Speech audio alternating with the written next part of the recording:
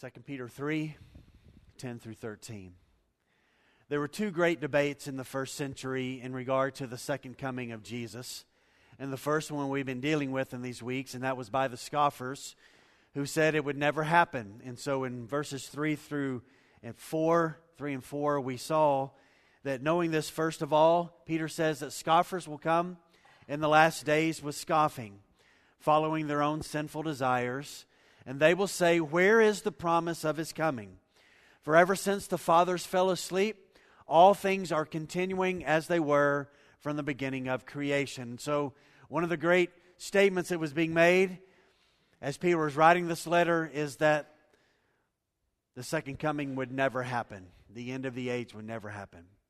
The second great debate, and it really caused a lot of problems within the church in Thessalonica in Greece, was that it had already happened. And it had caused such great consternation with that church that Paul wrote this letter of 2 Thessalonians to help them understand that it had not happened. Just listen to these words. 2 Thessalonians 2, 1 through 3. "Now concerning the coming of our Lord Jesus Christ and our being gathered together to Him, we ask you, brothers, not to be quickly shaken in your mind or alarmed, either by a spirit or a spoken word, or a letter seeming to be from us, to the effect that the day of the Lord has come. Let no one deceive you in any way," Paul said, "for that day will not come unless the rebellion comes first and the man of lawlessness is revealed, the son of destruction." So these two things were already happening. The church had been around for just about 3.5 decades or so, or 3 decades. Already, the great debate was, it's not going to happen. There's not going to be a second coming. And then the other one was the second coming had already happened, and so they were already having to deal with these things. And as we've been talking in these months in 2 Peter, these things have been a part of the church, and they will continue to be a part of the church. I want to take a moment, and I just want to make you aware of something in case you weren't aware. I hammer this home with us all the time in regard to culture and things of that nature, of what I think is coming to this country. And I think there's going to be more and more restrictions on the things that potentially are said from churches and other things. California on Monday did not pass a law, but they passed a resolution in their legislature in California that in churches that pastors no longer could speak out against homosexuality. They also in the resolution said that if you attempt to help someone get out of that lifestyle and basically are saying to them that the way you're living is wrong, then you are causing harm to those people. That happened on Monday, 1 week ago in California. Now, it wasn't a law that was passed. It was a resolution, but you know, there's going to be the continued pushing of these things. And so I want to bring them out to and point them out to us along the way as we come so that you and I are prepared. This, what Peter is dealing with, what happened in California on Monday, this is not anything new. The church for 2,000 years has had to deal with societal pressure, so outside pressure, persecution, control of government on the church about what the church can and cannot do, what the church can say and cannot say. And then the church has had to deal with for 2,000 years the collapse from within. And I personally believe the greater danger is not the government, it's not California. The greater danger is that you and I don't know God's Word. So we will fall prey to whatever comes along. And so that's why it's important for us to know this. That's why it was important for Peter to write a first letter to a group of persecuted believers and then to write a second letter, to those believers who are still being persecuted, but we're dealing with something that I think was far greater than Nero. And that was apostate teaching, false teaching. So Peter's wanting to straighten this out. He's wanting to tell them, listen, the second coming has not happened. It is coming in the future. And so those who are saying that it's not going to come, they are wrong. So in our culture today, it speaks of the origin of the universe with something called the Big Bang Theory. That there was big collision way some in the past, and all of this stuff began to happen in regard to creation, evolution, all of this stuff. Well, today I want to talk about the Great Burn Theory, not the Great Big Bang Theory.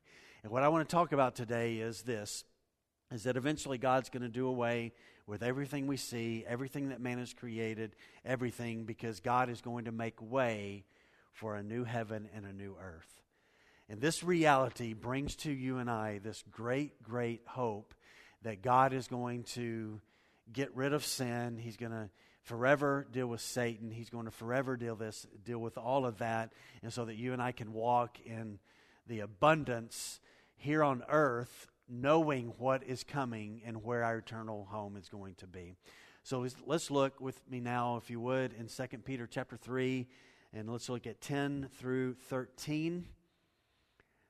Here's what Peter says. But the day of the Lord will come like a thief, and then the heavens will pass away with a roar, and the heavenly bodies will be burned up and dissolved, and the earth and the works that are done on it will be exposed. Since all these things are thus to be dissolved, what sort of people ought you to be in lives of holiness and godliness, waiting for and hastening the coming of the day of God, because of which the heavens will be set on fire and dissolved, and the heavenly bodies will melt as they burn. But according to His promise, or His word, we are waiting for new heavens and a new earth in which righteousness dwells. What I would like to talk about today is I want to talk about where righteousness is going to permanently dwell, but I want to talk about what precedes that at the very end.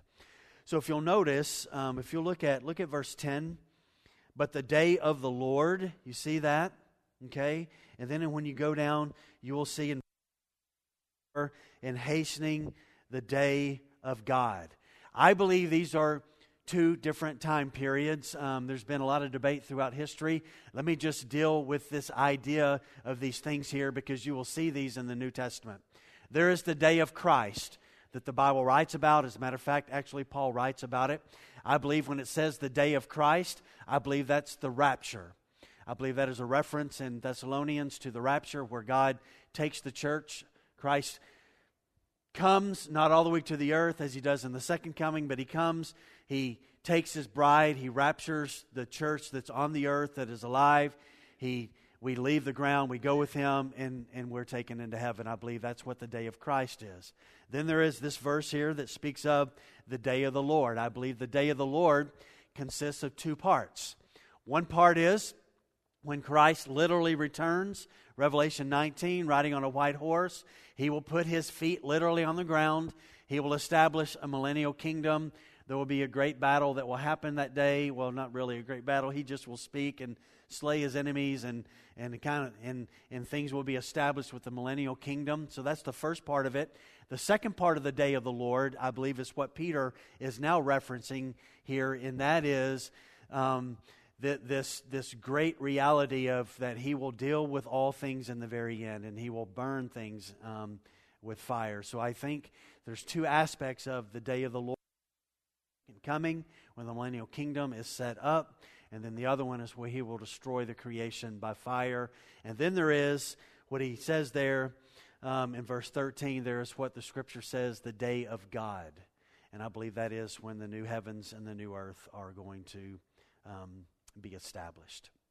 So let's talk about verse 10 just for a moment. So let's talk about this reality of what is put forth here. So Peter says there's a certainty of His coming. He says the day of the Lord will come. It will come. It's coming. It is a certain reality. And so he says there is a certainty of His coming. The day of the Lord will come. Two things connected with that. You can count on it. You can count on it. The day of the Lord will come. There's no way to predict when it is going to come, but it is like a train running down the tracks coming, that there is going to be a certain end to it. The day of the Lord will come, Peter says. And so you can count on it. Secondly, you can count on it. Secondly, you cannot predict it. It is going to come like a thief. I remember I was probably in fourth grade or so, grew up in Waco, Texas, wintertime, pretty rare for snow to come to Waco, Texas, but snow came. I remember the next morning, I remember the day before, playing out in the snow, awesome. didn't come, having a great day, and then the next day waking up and discovering that someone had lifted up a window and come in through the window, stepped onto my brother's bed, and invaded our home and had robbed us in the night while our whole family was asleep. And I remember the next night, as probably I was about 9 or 10 years old, lying in my bed thinking, not being able to go to sleep, thinking, oh, they're going to come back tonight. And if you've ever had that where there's been an invasion in your life where somebody's come in and taken something where you were, and again, my whole family, we were all in the house, all asleep that night, and it came like a thief in the night, and it came suddenly, unexpectedly. We were not ready. And so Peter says this, listen, here's the reality. There's a certainty of its coming. It is going to happen. You can count on it. And when it comes, you're not going to be able to predict it. It's going to be like a thief who comes in the night where you were unaware and will come, and it will happen suddenly. And so that's what he says there, coming like a thief, the next part there. And the day of the Lord is going to come like a thief in the night. This is a reference here for sinners, not for Christians. Christians will be expecting the coming of Jesus. It is going to be the non-believers who are not going to be expecting, and they will be the least expectant ones of his coming. Believers are not going to be surprised. The Scripture has been telling us, Jesus told us this, that he is going to come and that the ultimate day of God, the end of the world as we know it, is going to come. Listen to what Paul says in 1 Thessalonians 5:2. For you yourselves are fully aware that the day of the Lord will come like a thief in the night. While people are saying, there is peace and security, then sudden destruction will come upon them as labor pains come upon a pregnant woman, and they will not escape. So the phenomena of the day of the Lord, first of all, is there is a certainty of his coming. He will come suddenly. And thirdly, when this ultimate day of the Lord comes, it's going to be, and you will like this, my alliterations, it will be a cosmic, cataclysmic event. I mean, it is going to be worldwide, universe-wide. Furthest parts of the universe will be in a part of what will happen. And so look what Peter says in the last part of verse 10. Then the heavens will pass away with a roar, and the heavenly bodies will be burned up and dissolved. This word here in the Greek literally is elements. It's a Greek word that talks about the air, the atoms, mountains, rocks, jewels, everything, clouds, water, everything will melt away. And it will be a day of sound. It will come like a roar, Peter says. This word roar in the Greek was what the Greeks used when an archer pulled their arrow back and let go of the arrow, and if you were the target or if you were somewhere along the line, as the arrow came past you, you would hear the whiz of the arrow. The Greeks also used this to describe a snake that hissed right before it struck. And so Peter says, listen, this is what's coming. There is going to be this great day of this roar. And it's going to be like this arrow that is coming to the target that God has designed. It is like a snake hissing right before it strikes. And it is going to be a day of sound. When God does this, the heavens will pass away, the certainty of it, with a roar. And then he says this, and the heavenly bodies will be burned up and dissolved. There are two meanings here in the Greek for being burned up and dissolved. The first one simply means this, to loosen something, loosen it, so that it eventually moves to a place where it dissolves. And the second meaning of this word is setting something free that has been bound. Two meanings of this Greek word here. And so this is going to be eventually, there's coming a day with everything that we see where all of the elements of the world, planets, stars, rocks, water, clouds, the earth, the Himalayas, everything will be scorched. And they will be dissolved. They will be broken up. This is the same word that's used here that John the Baptist used when he said, the one who's coming, I'm not unworthy to unloosen the strap on his sandals.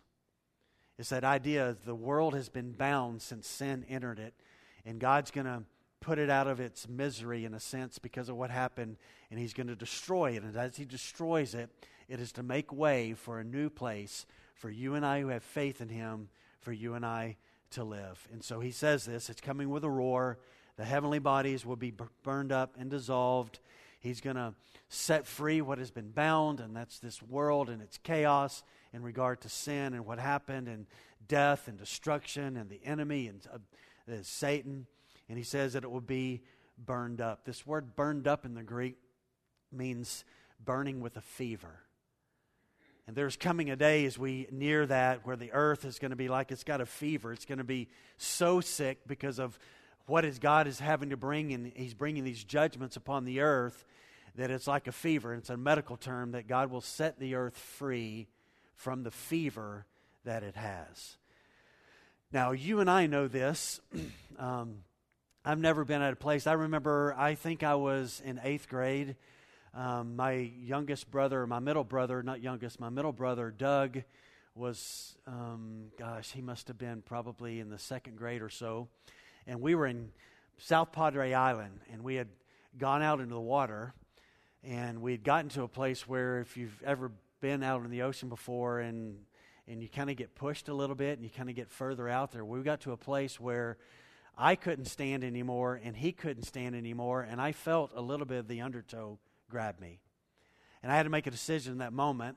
And I remember, I think I was probably 7th or 8th grade, most likely 8th grade.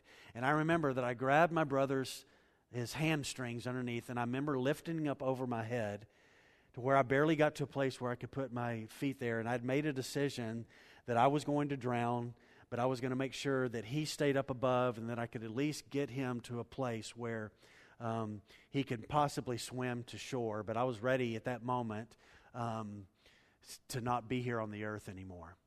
And so I tried to find with my feet some place that I could. And with water, when water comes, sometimes you can grab something, maybe a log that's there, or maybe there's a tree or something. And when the flood came with Noah's generation, they were able to get inside the ark. There was a place to be. But listen to this. When the fiery flood comes in the end days, there is no place to grab. Fire scorches everything. Everything is destroyed. With water, hope, even though it's powerful, that you can grab on something and maybe it will carry you to something that you can grab. But this idea here is not that there's going to be something you can grab onto, because everything is going to melt away and it is going to dissolve. And the only thing that's going to be left is that God is going to have this new heaven and this new earth that is going to be there so that you and I will live in. And so I want to remind you and I this morning, we need to be, as Christians, good stewards of God's creation. We should. God created this world. We should take care of the world. We should honor the beauty of what He has put forth. The environmentalists who scream and harp on the reality that man is going to destroy the world, they are wrong. God is going to destroy the world. We're not. We're not going to destroy it through nuclear war. We're not going to destroy this world through the polar ice caps melting. Guess who's going to melt the polar ice caps? God is. God is going to bring about this. And so again, there's a balance there of we are good stewards of what God has created, but ultimately, God is going to be the one who brings the fire to the earth, and God will bring a finality to things in regard to the earth. And when He does that, Peter says in the last part of verse 10, that when He does this, the earth and the works that are done on the earth, they will all be exposed. Jesus spoke about this, Paul wrote about this, and Peter is writing about it here. And they are saying this, there is coming a day where things hidden are going to be what? They're going to be exposed. They will be seen. And on this final aspect of things, before this world is no more, God will bring about a fiery judgment where the earth and the universe and the heavens that we know them here, they will be done away with, and God will bring His final judgment on those things. And before the earth is destroyed, God will show what the world is really like, that the world has been in rebellion against Him. And we don't want, as much beauty is on this planet today, and there's incredible beauty, is there not, on this planet? We don't want this place staying around, because this place cannot be fully redeemed. It has to be done away with so that our ultimate home, our eternal state, will eventually come. And God's great patience is continuing on in these moments right now, but eventually His patience is going to end, and He's going to bring a finality about this. One day His patience will run out, and He will have exhausted His long suffering with man's rebellion. And we've talked about this in these days. The only reason this finality of things has not come is because God is wanting more people to enter into the kingdom. So everything, watch this, everything is going to be wiped clear. Just like if you mark on a board and you go up and you erase it and it's just gone, you can't see what was there, what was present. God literally is going to wipe everything away for this purpose, to make way for something new. And I believe this, what is coming, is beyond our imagination. We will talk about that here in just a moment. But I think since everything here is going to be wiped away, nothing here is going to last. No retirement account's going to last. No house is going to last. No business is going to last. No relic of the earth, no great monument of the world is going to last. Nothing is going to last. And so since nothing is going to last, what kind of people do you and I need to be?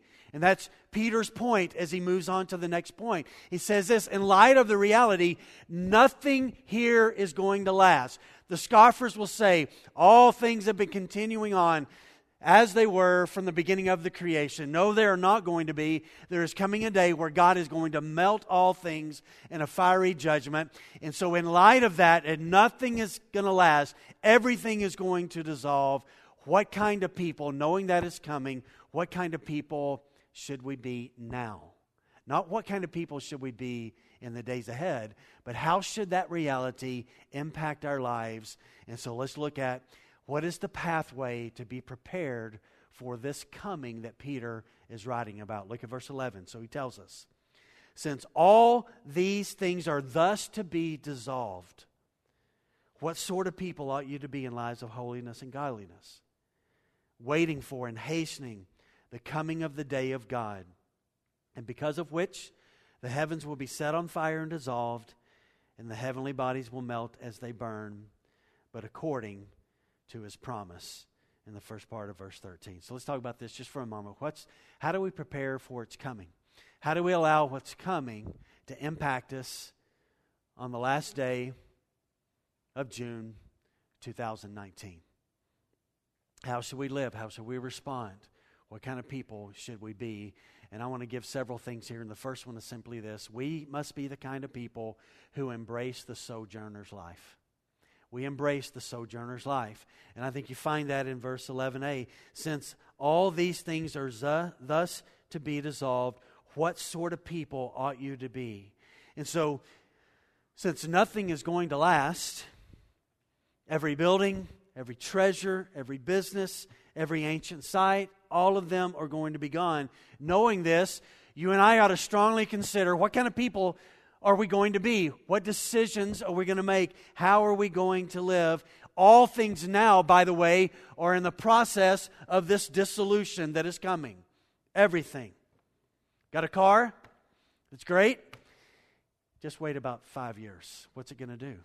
It's going to break down. It's going to fall apart. You got a house you've had for a while? What happens over time? It does. Storm arises yesterday, whips up really bad. Taylor household, 1716, the whole back fence falls down. Nothing lasts here. Nothing that man creates, nothing that man does, nothing, watch this, that God originally created is going to last. Nothing that He originally created is going to last. Nothing that we have created is going to last. And so in light of all of this reality coming in the future, how should you and I live? And I think one thing is we embrace the sojourner's life. And that means this. I am not a citizen of this planet. It's where I am right now, but my home is somewhere else. Paul writes about this in Philippians 3. But our citizenship is in heaven, where we are awaiting a Savior. So this is not our home.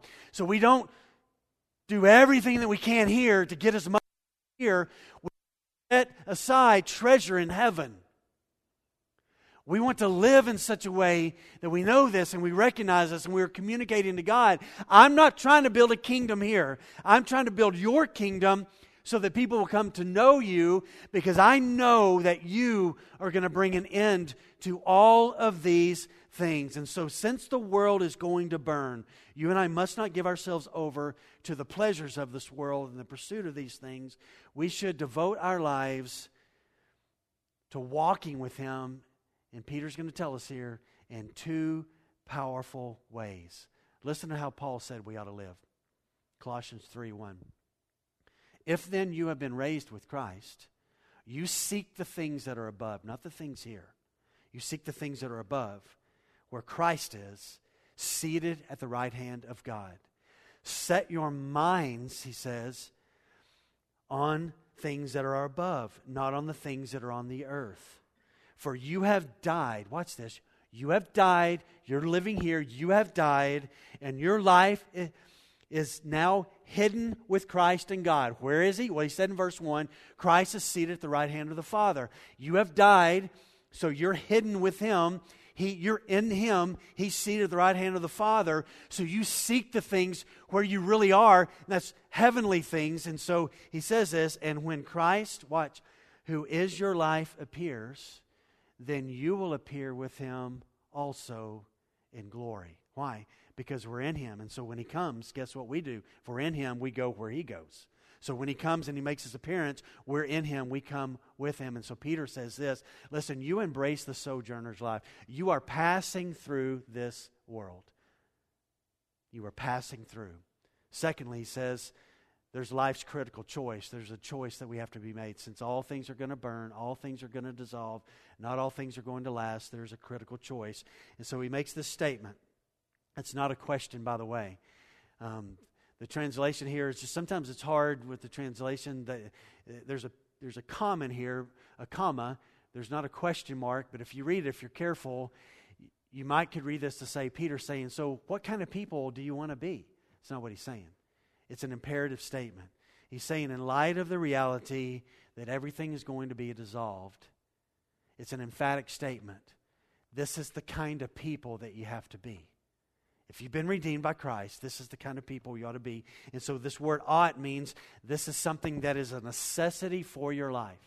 If we know Christ this morning in this room, and we know Him, we know that nothing is going to last. This building is not going to last. Collin County is not going to last. The United States of America is not going to last. Nothing is going to last. In light of that reality, how do we live today? What is the necessity for how we live? Two things. You ought to live holy lives, and you ought to live godly lives. Holiness refers to our conduct, our actions, and how we live our lives. Godliness has to do with the kind of reverence that we have toward God, our piety toward God, our reverence of who He is. So I'm going to actions walk in holiness because I know that He is holy, and therefore the motivation that I have to walk in holiness is this desire to be like God and to give reverence to God by walking in holiness. And so these are two separate words that are very similar together. Godliness has more to do with our attitude and our reverence for who He is, and holiness has to do with how we live our lives. And so watch what Peter is saying here. In light of the day of God that's coming, where there's going to be a new heavens and a new earth, there's going to be a finality to the day of the Lord. That is going to start with the second coming of Jesus, who establishes a millennial kingdom here. At the end of the millennial kingdom, Satan will be loosed.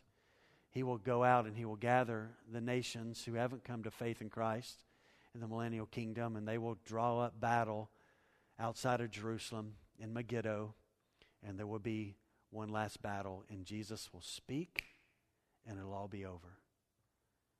In light of that coming, and that after that He's going to do away with everything that we know, how should we live our lives today? And so Peter says, you live your lives today in holiness and reverence, mainly because of where we're headed. Because when you think about where we're headed, it is mind-blowing and mind-staggering. And so since Christ is going to return in frightening judgment, you and I must live in reverence and godliness and holiness in light of that day. Listen to what the writer of Hebrews says. Hebrews 12:28 and 29. Therefore, let us be grateful for receiving a kingdom that cannot be shaken. And so, therefore, let us offer an acceptable offering of worship to God with reverence and awe.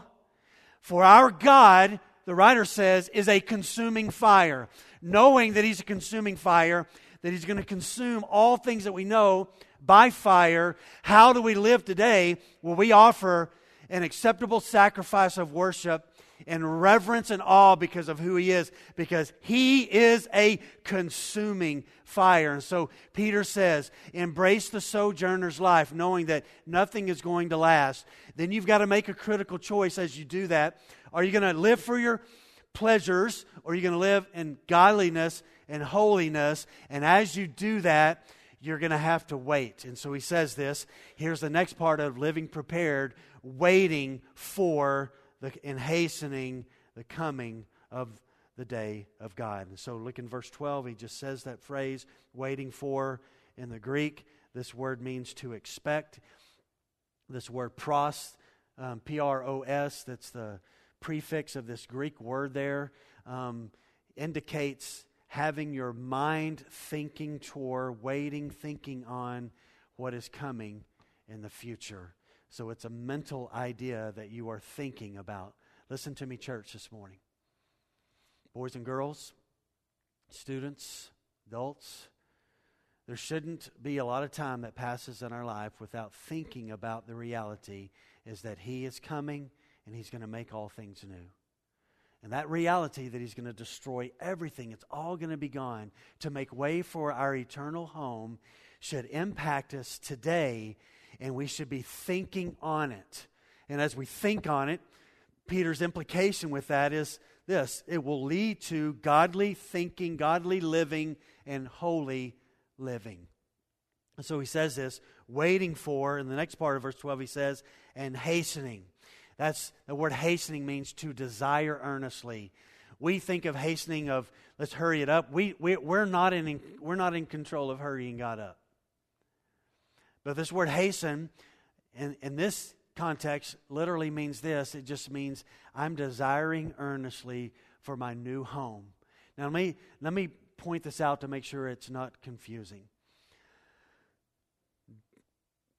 We don't want this world to last anymore because of all the heartache that's there. So we want it to be done away with. But we don't want to be the kind of people who get so excited about God burning up people and destroying people. Listen, we want the Muslims who hate our God, we want them to come to faith. We want the Hindus who worship all these idols and hate Jesus, or just throw kind of Jesus as another person in there. The atheists who just say Jesus isn't real. It should just overwhelm us that people are going to be separated from God for all of eternity. So we say, even so, come, Lord Jesus. We want His coming to come, but we also don't want people to burn in hell forever. Are y'all with me? We don't want that. And we want we want people to enter the kingdom. And so Peter's not saying, get excited about people going to hell. That's not what's there. Now, we want God to judge His enemies. We want that to happen. We don't want death to reign. We don't want sin to reign. We don't want any of that to continue on. And so God has to dissolve all things to make way for what is coming. And so we desire it, but we also at the same time say, Lord, come. But we also want people to come into the kingdom. And so there's that idea. And so he says here, to finish this up before we move on to our last thing this morning, as he says this, you got to know this, church. You got to know this, church. And so he says, since all these things are thus to be dissolved, what sort of people ought you to be? We ought to live holy lives and godly lives. waiting for, thinking on, expecting, anticipating, desiring the coming of the day of God. Because we don't want to live here forever. We want to live in our eternal state with Him, and we'll see in a moment why that is so amazing. Because of which the heavens will be set on fire and dissolved, and the heavenly bodies will melt as they burn. But then he says this, but according to His promise, he says this, but according to His promise, we are waiting for new heavens and a new earth in which righteousness dwells. How can we trust in what's coming? How do we know about its certainty? Well, Peter said to us that because God said it's coming, guess what? It's coming. Jesus said to the apostles in the upper room, hey, I'm going to go away and prepare a place for you. And they asked this question, well, where are you going? And he's like, I've been telling you, I'm not staying here forever. And if I go away, I'm going to prepare a place for you. And guess what? I'm going to come back for you so that where I am, you may also be with me. And so, listen, church. The beauty and the power of what Peter's saying here is incredible. Because nothing here is lasting, don't spend your days acting like this is it. So accumulate, eat, drink, and be merry. What would it profit a man if he gained the whole world and yet what? Lost his soul. So don't live in such a way that you're going to get. It is not going to last. God's going to bring a final judgment. It's not going to be here. So you don't think about this world here so much. You think about that there's a place that, because I know Christ, that I'm going to live, that is going to be so different than this life, that reality of what He's to a place of no heartache, no crying, no shame, no regret, none of that. In light of where He is sending me, in light of He's going to dissolve the brokenness of this world because you don't want this around for all of eternity. In light of that reality, that those two truths, dissolving new heavens and new earth, should impact our lives today, June the 30th, 2019, should impact our lives in such a powerful way, knowing where we are headed and that nothing here lasts, that it builds up this anticipation and this joy in our heart to trust His promise that He will bring these things to pass. And then he closes, Peter does, and he speaks about the permanence of a place called righteousness, and where God's holiness and God's presence and God's people will dwell. And so look at all of 13. But according to the Word of God, His promise, we are waiting, thinking on, anticipating for new heavens and a new earth in which righteousness dwells. So God is going to get rid of the world through fire to make way for a new heavens and a new earth. And I want to look at those details. And so the only way to do that is to go to Revelation chapter 21. So if you would, go there with me. And I want to talk about the permanence of the dwelling place of righteousness. Revelation 21. And we're just going to look at 1 through 4. Let's read 1 now. Then I saw a new heaven and a new earth. For the first heaven and the first earth had passed away, and the sea was no more. If you go to Revelation 20, verse 11, look what it says there. And then I saw a great white throne, and Him who was seated on it, and from His presence, earth and sky fled away, and no place was found for them. There's this imagery of this dissolving, this getting away, and the earth and the sky disappear. So this verse reveals the earth and the sky, Revelation 20:11, as we know them, will be literally gone. And 21:1 says, John says, I saw a new heaven and a new earth, for the first heaven and the first earth had passed away, and the sea was no more. So let me talk about a couple of things here. And the first one is the word new. I saw a new heaven and a new earth. The former things have passed away.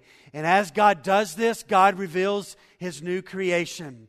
And this new heaven and this new earth will be somewhat similar to the first earth, but it will also be very different. It will be a perfect world, one where sin will never be able to mar the beauty of anything anymore, nor can it touch our lives anymore. And this is truly amazing. This new world will be a perfect one, filled by perfect people who have a perfect God, who will not have the capacity for anything but goodness. There will be no anything awful, no anything bad. Isaiah prophesied about this. And think about this for a moment. This is fascinating. People ask this question from time to time. When we get to heaven, if I die today and I were to go to heaven and be with God, would I remember things here? Will I remember things in the future, and particularly in regard to the new heavens and the new earth? Will we remember what the old world was like? Listen what Isaiah said. Isaiah 65:17 through 19. For behold, I create new heavens and a new earth, and the former things shall not be remembered or even come to mind. But be glad and rejoice forever in that which I create. For behold, I create Jerusalem to be a joy and her people to be a gladness. And I will rejoice in Jerusalem and be glad in my people, and no more shall be heard in it the sound of weeping or the cry of distress. Let me tell you, the beauty and the serenity of the new earth will be so wonderful that all of even the beauties of this life will not be remembered. You mean I won't remember going to that place and I won't remember that? No. Because you know why? Because where we're going to is going to be so amazing. It's going to be so fresh every moment, every second, every millisecond, and so overwhelming and so glorious. Isaiah says, and he's quoting God, that God says, you're not going to remember the old thing. I'm doing something new. And part of the something new is to not remember the something old. So in Isaiah says here, they're not even going to come to mind. And this new heaven and this new earth is not going to be a redecorated one. We'll redecorate our home and think it's kind of new. No, He's not redecorating this earth. He's not going to renovate it. He's going to dissolve it, and He's going to make something new. And this word new in the Greek here literally means this: something that's different from the usual, something that is impressive. It also means something that is better than the old, something that is superior in value. In a sense, the old just becomes obsolete, and it's replaced by something new that is so overwhelming that we will not even remember what had come from the past. And then John says, and there will be no sea. There'll be no sea. Revelation 4:6 tells us that before the throne of God now, there is a sea. He said in Revelation 4:6, and before the throne, there was, as it were, a sea of glass like crystal. So somehow right now, before the throne of God, there's a sea. We know in the new heavens and the new earth, there's no sea. There's what flowing? There's a river. It's the only water that's there. 96% of the water that is on planet Earth today resides in the oceans. 4% of it resides in rivers, ponds, lakes, and things of that nature. Water is an essential for life here. In the new heavens and the new earth, guess what we don't need? Water. It's not there. Now there's a river that flows, and it flows by, and these fruit trees that are for the healing of the nations. Revelation speaks about those things. Here, water is an absolute necessity for life, but in the new heaven and the new earth, water will not be that case. And it's highly likely that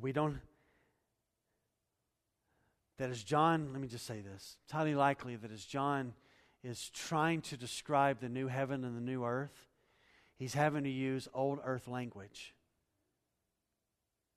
I just happen to believe that when it says he's going to do away with the old things, that he's really going to do with a lot of there'll be some similarities, but he's going to do a lot of things with it. And what's new is going to be so new, newer versions of things. There'll be things that are going to exist that don't exist now. So don't ask me the question, what is that? I can't tell you because it doesn't exist now. Our God is not so limited that He's exhausted what He can create. He's going to create something absolutely amazing. Not only is it going to be new, and it's going to be our permanent eternal home, it'll be new, there'll be no sea, but secondly, it's going to be a permanent city. Look at verse 2. And I saw the holy city, the new Jerusalem, coming down out of heaven from God, prepared as a bride adorned for her husband. This new creation is a fascinating thought. I think it's beyond our comprehension. John goes on to say this, I saw a new city, it's a new Jerusalem, and it was coming down from God out of heaven. There's 3 Jerusalems. There's the ancient city of Jerusalem.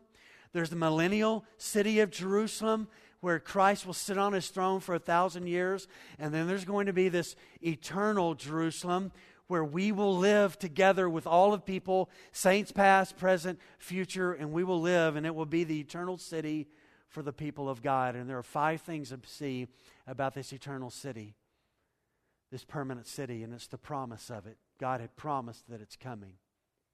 He promised that it's coming. Listen to what Jesus said in Revelation 3:12. The one who conquers, this is what I'm going to do to my children. I will make him a pillar in the temple of my God. Never shall he go out of it. And I'll write on him the name of my God and the name of the city of my God, the New Jerusalem, which comes down from my God out of heaven, and my own new name. The promise of this permanent city is sure in 5 ways. We will be a pillar in the temple of God, of my God, which is strange. In a moment we're going to read that there is no temple in heaven, in this new heaven, but He's making us a temple in that, and the imagery there is incredible. It's because we're not holding up a structure. It's because He is the temple, and we're a part of that, and we're a pillar because we're part of the eternal city. Never shall He go out of it. We will never be cast out. Keith Grissom likes tattoos. Some of us have tattoos. Some of us are like, I'm never getting a tattoo. Well, God's going to put a tattoo on us in heaven. We're going to have something written on us called Jerusalem. Jesus' name. He's going to write the name of the Father on us. He's going to write the name of the New Jerusalem on us. He's going to write the new name of Jesus on us. Now, can we fully explain what that means? I don't know. No, I don't know.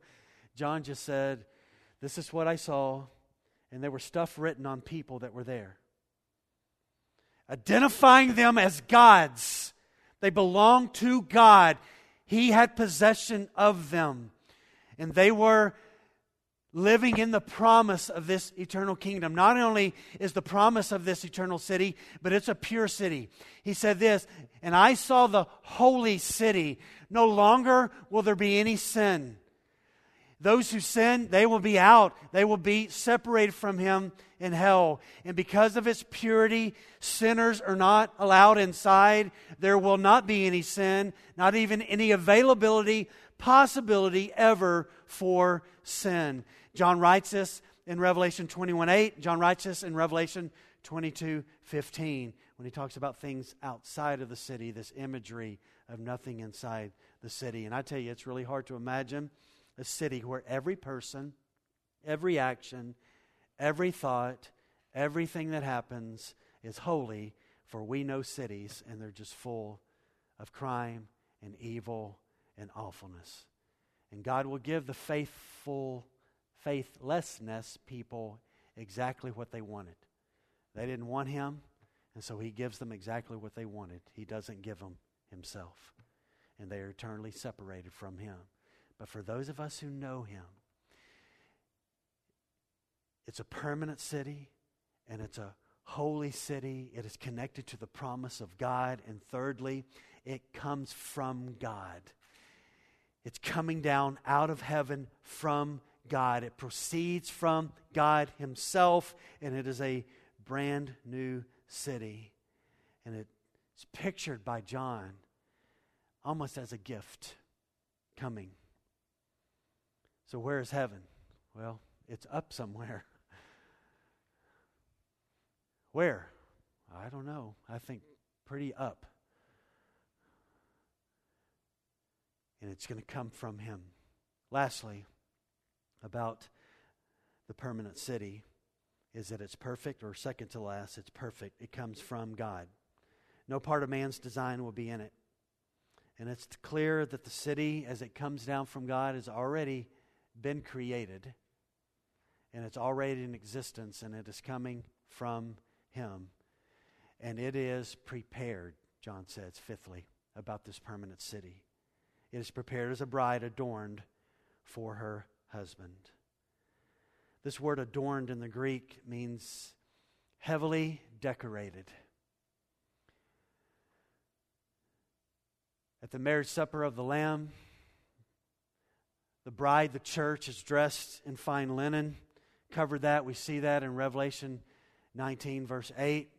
The New Jerusalem, watch this, is wearing and adorned by the glory and magnificence of God and full of precious stones. We see that in Revelation 21:11. This is no average city. Nor will it be quickly or haphazardly put together. Jesus said, I'm going away and I'm preparing a place for you. And it comes from God out of heaven. And He is its architect. He has designed it.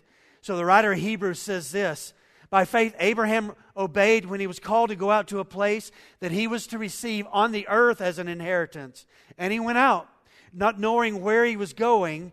And by faith he went to live in the land of promise, as in a foreign land, living in tents with Isaac and Jacob, heirs with him of the same promise.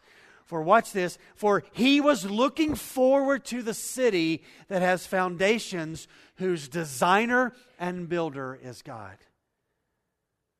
And as we sit in this room today, there should be this eager expectation, knowing that all things are going to be destroyed here, that we're going to a place that's going to be so new that you can't even describe the newness of it and the beauty of it. And God has prepared it just like a bride. Have you ever seen an ugly bride? They don't exist. On the day of her wedding, her hair is done, that makeup is done, and when that man is standing at the front and she's walking down the aisle, she has never looked more beautiful to him in that moment. And John looks at this city that's going to come, that's coming down. He calls it the bride. Why does he call it the bride? You know why he calls it the bride? Because the bride's in the city, and it's a bride adorned by him, and the bride is beautiful. He has made this city, and here's the bride coming down in this new city, and it is absolutely fascinating and beautiful. The Jews had 4 things connected to their wedding ceremonies. There was the betrothal period, where you got engaged, 2 families came together and they signed up a contract. Okay, they're going to get married together, and it was a binding contract. And then the man, he began to get the house in order, build a house, get a place, so that once they were ready, and so he would go away in the betrothal period, and he would work on that, getting things together. And then when he got everything together, they came back, and then there was the presentation, where there was this week-long thing of partying, and they would come together, and here's the bride. There would be this presentation, and then there would be the ceremony, where they would exchange vows together, and then there would be the consummation after the vows. In eternity past, the betrothal time took place, where God wrote the names of His own in the Lamb's Book of Life before the foundation of the world. So the betrothal took place in eternity past, when God the Father pledged to give the Son a redeemed humanity. The presentation occurred at the rapture of the church, where the bride was taken to be with the bridegroom. And for 7 years there would be wonderful celebration in heaven during the tribulation period. And I believe at the end of that tribulation period, the great ceremony takes place, that Christ returns with the bride. and the millennial kingdom begins, and there's the marriage supper and feast of the Lamb. And it's followed by, when God dissolves this world, by the consummation, that His bride, His wife, His people will be with Him for all of eternity in a new city, in a new heaven, and a new earth. And so John is trying his best to describe what he saw, and it was amazing. Thirdly, the presence of God. Look at verse 3 of Revelation 21. And I heard a loud voice from the throne saying, Behold, the dwelling place of God is with man, and He will dwell with them, and they will be His people, and God Himself will be with them as their God. And John is wanting to repeat what he heard, and he wants us to get this reality. Where we are going to live ultimately is where God lives. And so he repeats it 5 times. The dwelling place of God is with man. He will dwell with them. They will be His people. God Himself will be with them as their God. 5 times in one verse, there's the emphasis of God no longer being far off, or that sense of Him being far off anymore. No, He's right there, shining in the brilliance of His magnificent Shekinah glory, unbelievable glory, and we live in the light of that, the new heaven and the new earth. Guess what it doesn't need? It doesn't need a sun. It doesn't need a moon. It's just lighting up. It's this brilliant diamond, colors, amazing, and we will be with Him forever. And we will, by the way, see Him as He is. If He showed up in the room this morning and said, Here I am, Jesus Christ, we would all die. But there, we will see Him as He is. And we've got to make sure we get this. We will be in the manifest presence of the Lord. No longer will we wonder about, what does He look like? What's He like? No, He's right there. And we will see Him. For we will never be able to get away from the glory of His presence ever again.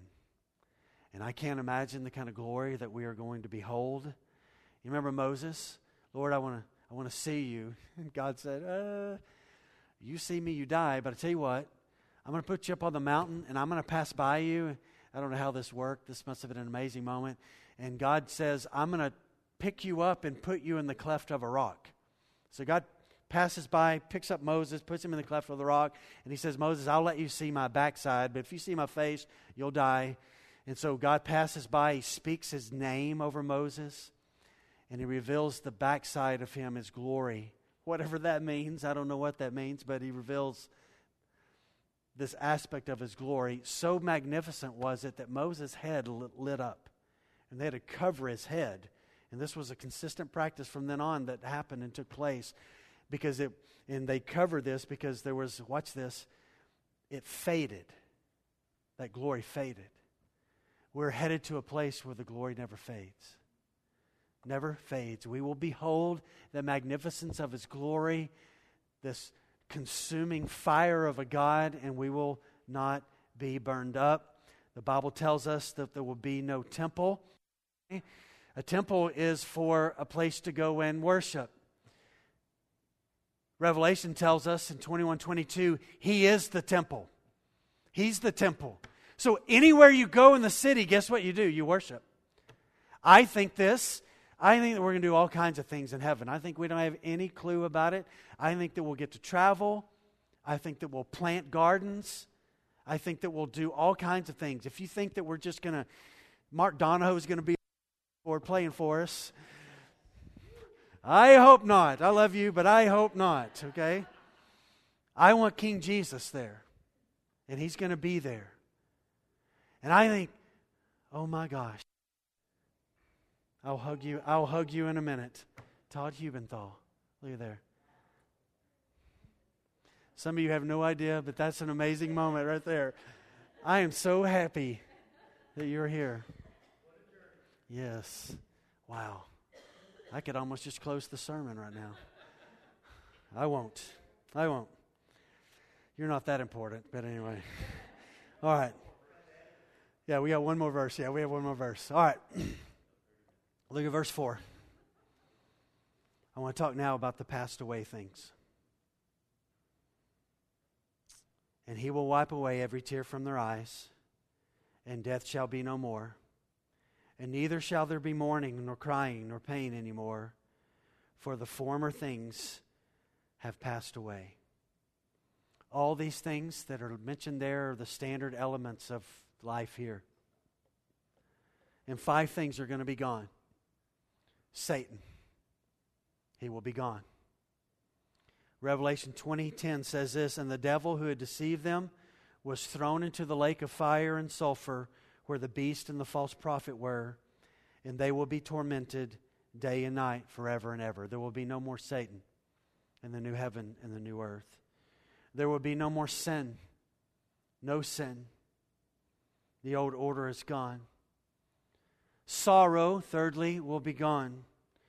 He will wipe every tear from their eyes.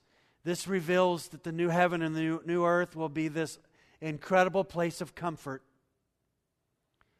When we get there, we're not going to, sorry if you've said this before, you're not going to do this. I'm not going to do this. When we get to heaven, we're not going to cry. We're not going to cry. There's a possibility these new glorified bodies we get don't even have tear ducts.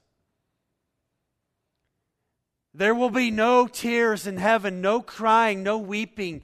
Every moment of every second of whatever time is in that place will be joy. There will literally not be anything to cry about. There will be no shame, no regret, no loss, no loneliness, no brokenness. And God will minister to those forever and ever and ever who previously suffered so much on earth as the ultimate fulfillment of the way they were here when He said, blessed are those who mourn, for they shall be comforted, and they will be forever comforted. So Satan will be gone, sin will be gone, sorrow will be gone, and separation will be gone. And death, John said, shall be no more. Death has been this inescapable fact of life ever since the Garden of Eden. Science, by the way, does not have any answers for death. Its demise can only come from the almighty power of God, who can loosen its grip and permanently do away with it. We know that the cross and the resurrection did this, that death wears your sting. So there's a hope in this life before we get to the new heavens and the new earth that death is no longer permanent, because there's a hope of salvation in Christ, that our sins are forgiven. So there's this great reality, but in the new heavens and the new earth, it's gone. Death has been put to death, and it's just gone. 1 Corinthians 15:54. And when the perishable puts on the imperishable, and the mortal puts on immortality, then shall come to pass the saying that is written, death is swallowed up in victory. O death, where is your victory? O death, where is your sting? Separation is gone. Lastly, suffering is gone. And neither shall there be mourning, nor crying, nor pain anymore, for the former things have passed away. Mourning and crying are always usually connected with sorrow and suffering. And there will be no more the sound of sorrow, no more the sound of suffering. No one, watch this, will ever make the sounds of sorrow again. Can't even make them, because the old order has been done away with. No depression, no sadness, no betrayal, no cancer,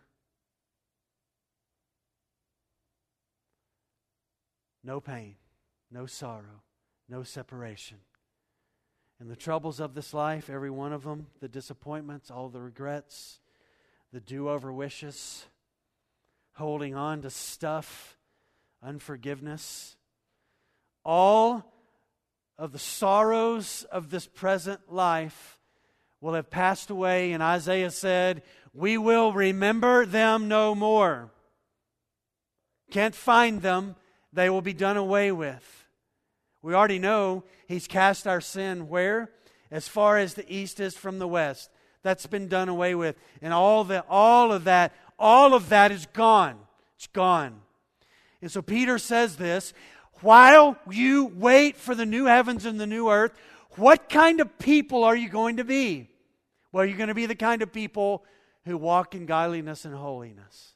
As we await what's coming, we live motivated in light of what He will bring. And so we say this, like John, like Paul, and like Peter. Come, Jesus. Come make things right. Because this is not my home. Even so, come. Let's pray.